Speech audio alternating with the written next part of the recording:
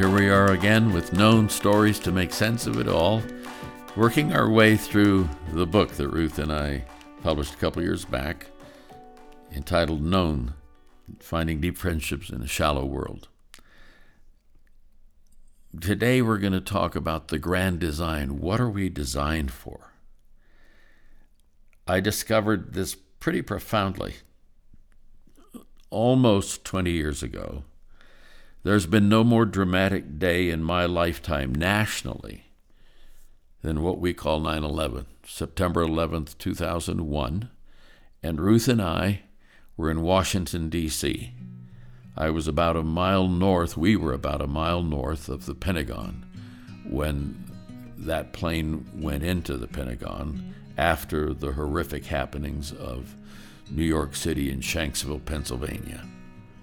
One thing on that day became crystal clear, and I'll just tell you about it in this chapter. Chapter 2, The Grand Design. If you want to go quickly, go alone. If you want to go far, go together. African proverb.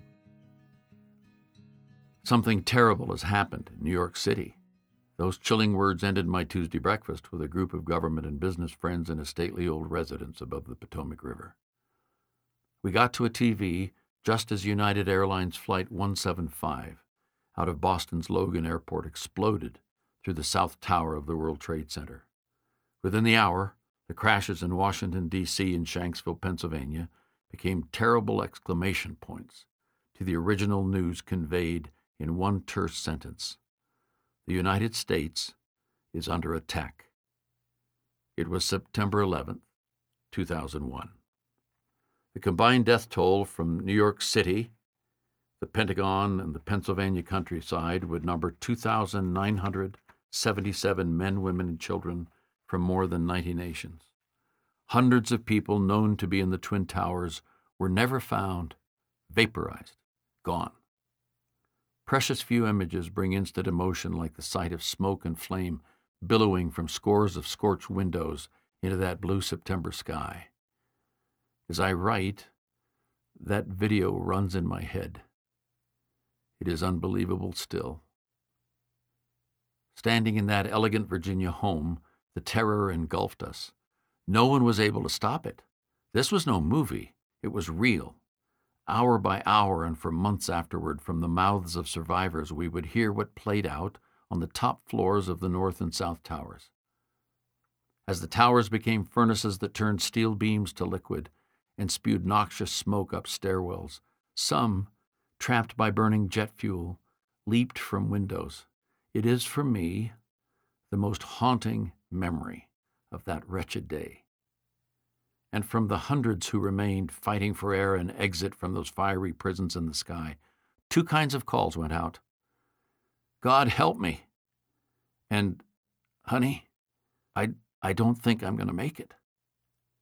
That day and those calls changed how I heard Jesus. Jesus cried out like that when he himself faced death. He cried to his Father, my God, why have you forsaken me? For his killers, Father, forgive them, for they do not know what they're doing. To the repentant thief and new friend, I tell you the truth. Today you will be with me in paradise. And to his mother, Mary, and the beloved disciple John, dear woman, here is your son, and to the disciple, here is your mother. We know what he said, and to whom. The question is, why that reflex? He was a rabbi carpenter in his early 30s who spoke with authority and healed the sick. Small-town man from the hills above Galilee, he confounded the power brokers, both religious and political.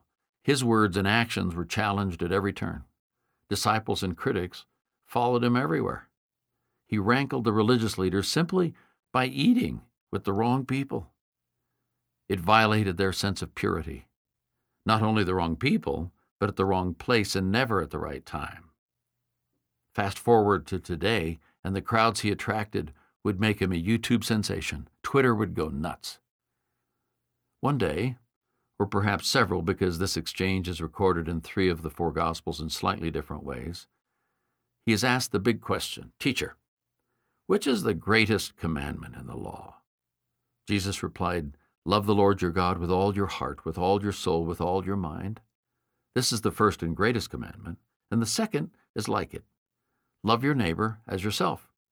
All the law and the prophets hang on these two commandments." Now, I've always understood those words as a commandment, the commandment. But 9/11 changed that for me. On that day, it became crystal clear. We are designed to call on God and call on each other. On that one day, I recognized that the great commandment is great because it fits with what I am designed for. I actually have the capacity to respond to it. Highborn or lowborn, male or female, all the colors of the human family, from Cape Town to Calcutta, from Barrow to Beijing. You and I are built to reach out to God and to others. It is our deepest instinct. The Great Commandment really expresses the grand design. Sometimes the cries to God and another person are so close they can almost be one and the same. They come from your built-ins, neurotransmitters in your brain that fire in nanoseconds, receptors that link you to God and the humans you love. Even if you're not convinced God really exists, in your peril, you call on Him. And in the next instant, you speed dial family and friends. The biblical notion of loving your neighbor as yourself, when said in the same sentence with loving God, infuses it with unique power. Does the love response in both directions come from the same place in us? Can loving my neighbor actually mean that I am loving God? Is this a twofer? I think it might be. Neighbor, in practical terms, starts with the one closest to me and works its way outward, family, friends, colleagues, and so on. But Jesus pushed the boundaries. When asked, "Who is my neighbor?" Jesus responded with the story of the Good Samaritan. See Luke 10:29 through 37, which recasts the idea of neighbor by challenging the listener to be one. Jewish practice would naturally define a neighbor in technical terms, to be a Jew or proselyte to Judaism, but Jesus took the Jews to a new and different place by defining neighbor as the one farthest out, the Gentile, the great unwashed. His approach blew the doors off their traditional understanding. He said, "Your neighbor is the one right there, the one you can call or see or touch, or the ones you meet on a jammed stairwell saturated with the smell of burning jet fuel, a stairwell soaked in fear." On 9/11, people who had never met before were bonded together for the rest of their lives. No one was debating ethics or religion. No one was questioning motive or asking about family tree. Relationships are built three ways: through natural chemistry, over time, or under pressure. That day, as time was running out, pressure mixed with compassion and courage created a Twin Towers family. For the rest of their years, they will remember the shock and the smells, the faces and the screams, the panic and the uncertainty. Then they will remember a face and a touch and a phrase. "Come over here. Take my hand. I've got you. Let's go this way. God help us." The need to be with others in times of crisis is so fundamental, we don't even think about it. The instinct to reach for family members or close friends is reflex. It is often the difference between life and death. On July 31st, 1976, some friends of ours with their young children were enjoying themselves at a Colorado vacation cabin in Big Thompson Canyon. The canyon is a narrow, jagged slash in the face of the Rockies between Estes Park and Loveland, with an elevation drop of about 2,800 feet in 30 miles. About 5 p.m., a thunderstorm began dumping heavy rain high up over the headwaters of the Big Thompson River. The front didn't move, just sat there. By 9 p.m., 12 inches of rain had fallen, and in one terrifying moment, the night was shattered by a 20-foot wall of water exploding down the canyon toward unsuspecting vacationers. That night, more than 140 people died, and some bodies were never found. Our friends Ray and Jan heard the horrific sounds and felt the earth shake, and when Jan told the story, she said, "The water roared and our cabin trembled violently. The kids terribly frightened, all piled into our bed. We held each other and prayed, thinking we were all dead. The one thought we had was, if we're going to go together." We write of these calamities to make a point, but most of our lives aren't lived under threat of imminent death. We live in the routine, the day-to-day humdrum of life. We reach out in many different ways and under many different circumstances. Our approaches to God and others are as varied as our own DNA. But our need to reach for God and reach out to others is not connected to our personality type or preferred method of communication. We can't say, "Oh, that's for verbal people. They do it so well." The reflex is visceral.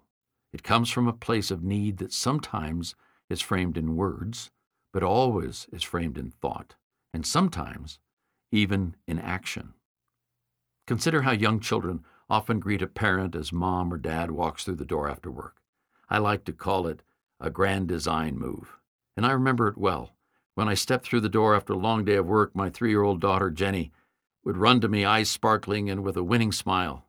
Then she made her move. Arms high over her head, she hollered, "Up, Daddy." I dropped what I was holding and reached for her.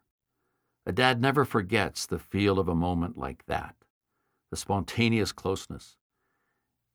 If I feel this way as an earthly father, how much more must our heavenly Father revel in that move and that cry, "Up, Daddy." We are designed for the move. As we look up to God, it naturally leads us to look over at each other. But we need to get that first part right. C.S. Lewis portrayed fallen man as bent. That is, he is looking down and therefore can't get life right. Leanne Payne simply said, "The unfallen position was as it were a vertical one, of standing erect, face turned upward to God in a listening, speaking relationship. It was a position of receiving continually one's true identity from God." To follow that metaphor, when we look down, we totally miss what we're designed for. In writing these thoughts, I realized how ironic it is that we live in a time in the history of mankind called the digital age, an age defined by looking down. Hundreds of millions of us all over the world looking down, says he, as he sits hunched over his laptop typing away, looking down. I joked just the other day that if they dug up our bones 100 years from now, they'll find arthritic cervical vertebrae in our necks and overdeveloped opposing thumbs. Well, back to the metaphor. By definition, designed means intentional, planned. Life can corrode connectors and deplete energy, but the architecture remains. Beneath your gifts, skills, and achievements is a grand design, and it is this: you are not created to be alone. You are created to be together. As you look toward God, you begin to recognize that design.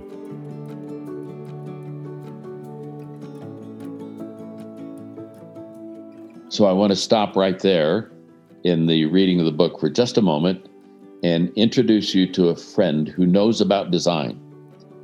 His name is Michael Foster. He is a world-class architect from Arlington, Virginia. We've been friends for more than 2 decades. I love his work, love him. And he knows what it's like to be shaped by circumstance, things that you didn't know you were designed for, but you found out you were designed for. And I'd just like you to meet him. So here's Michael. I was just asking you how you were doing health-wise, because some years ago, you went through a tremendous challenge, and miraculously you are with us, for which I'm grateful. And I said that your voice reminds me of a cross between Sean Connery and James Earl Jones without the accent. And you said that was a kind thing for me to say. But that was the nicest thing I've ever heard about this voice. But actually, this voice is my reminder of how blessed and grateful I am, because I didn't sound like this until I had a chance to have so many people like you and others pray for me, and doctors give me lethal doses of chemo and radiation to help me through a stage 4 cancer tumor that I'm sure without prayer and radiation, they would have been right when they told me I had about 6 months to live. But I'm grateful for this reminder that God had other plans for my life. And I'm healthy as a horse, but now I just have this cool voice to show for it. So I tell people that. How many years ago was that, Michael? That was about 9 years ago. 9 years ago. So wow. 6 months, 9 years. In God's time, it's all one thing. Yes, boy, isn't that the truth? Well, so you are an architect. You are an architect of the first order. When I say architecture, can you just give me a definition of architecture? Is there a defining sentence or two that would help me? Because we're speaking here. You know, I'm reading this chapter from the book that Ruth and I did called The Grand Design, and I'm talking about sort of God's architecture in our lives and his design. But what would just be a simple definition? Because I'm a simple guy, okay? Simple definition of architecture. The good news is you can't get it wrong, because I like that question. Let me just tell you why. I've been asking that question to young architects that I interview for 30 years to hire. And we've interviewed hundreds of people from all the major state universities in the Ivy League that have great architecture schools. And they all wind up coming through Washington. So we interview them. And that's one of my questions. And the truth of the matter is, I've never heard the same answer twice. And I've never heard a bad or wrong answer. Really? So architecture is the last of the Renaissance professions, where it's got obviously art, science, math, engineering, but it also has philosophy, rhythm, nature, environment. It has the humanistic elements of psychology, law, poetry. It has so many components that come together to shape buildings that then shape the physical environment and therefore shape our lives. Thank you, Michael Foster. And now back to reading the book. One final thought on 9/11, one of the most traumatic days in history and certainly in our lives. The events that day took me straight to my friends. Once I knew that Ruth was safe and we were together, I had one thought: where are my friends in the government who have the responsibility to respond to this attack? Although we had many friends throughout the city, 3 of them, John Ashcroft, Vern Clark, and Mick Kicklighter, all had huge responsibilities in their respective agencies: the U.S. Justice Department, the U.S. Department of the Navy, and the U.S. Department of Veterans Affairs. In the previous years, I had met with each of them at their offices and outside the workplace as well, just as a friend and hopefully an encourager. So often I would walk away from those times saying to myself, how do they carry such great responsibility with such grace? I could never do that. And boy, did I learn a lot from that conversation. Each of them was always open, always welcoming, and we would do what friends do: laugh and eat and tell stories and pray, and on occasion find ourselves broken before each other and the Lord. I was desperate to find them by the end of that September day. Vern was in the Pentagon, just a few hundred feet around the corner from the point of impact. In just a few short minutes, he lost 42 of his best and brightest colleagues. Despite the chaos, he was still able to move his team to a command center at an alternate site. He called me that evening. As it turns out, John was mid-flight on his way to Milwaukee when all planes in U.S. airspace were ordered to land at the closest airport. His Justice Department plane landed, refueled, and immediately flew back to Washington, the last miles under escort by F-16 fighters. We didn't connect till the next night. A retired 3-star Army general, Mick's role in Veterans Affairs was to execute the emergency plan they had in place in the event of nuclear attack. They have huge stockpiles of medicines and access to hospitals. Mick ended up overseeing those plans from a different state. I didn't find out where he was for 9 days. In those hours and days, I reflected on the joy I had experienced with these 3 men over the years prior. John and I liked nothing better than wolfing down large bowls of butter pecan ice cream while watching ball games in his family room on Capitol Hill. When he could find time, we'd drive to his farm in the Shenandoah Valley and hike the property or pick wild blackberries. Because he loves gospel music, I'd often go and sing old songs with him that we both had learned as boys. He'd play the piano with gusto, and I'd try to sing on key. Vern is really a fine golfer. Whenever we played, he challenged me to up my game big time. We'd share great stories about his dad, who had been my mentor when I was in my 20s in Illinois. He and his wife, Connie, were the quintessential host and hostess at their residence in the Washington Navy Yard each Christmas. They were so kind to invite us to that time of wonderful food, first-class music from a brass ensemble, and all-around good cheer. Mick and I often met for meals at a local diner, and each February we would host small groups of international leaders during the days surrounding the National Prayer Breakfast in D.C. We even took a fascinating trip to India once to meet some leaders that Mick knew. Reflecting on all those times with these men, I cannot adequately describe the relief I felt, knowing my friends were safe. To physically see the guys again some days later was terrific. It was good. It was right. It was the grand design. We are made for God and each other. It's a kind of coming home. We experience what Jesus dreams of when we say, "All men will know that you're my disciples if you love one another." So, what does a God-connected friendship look like?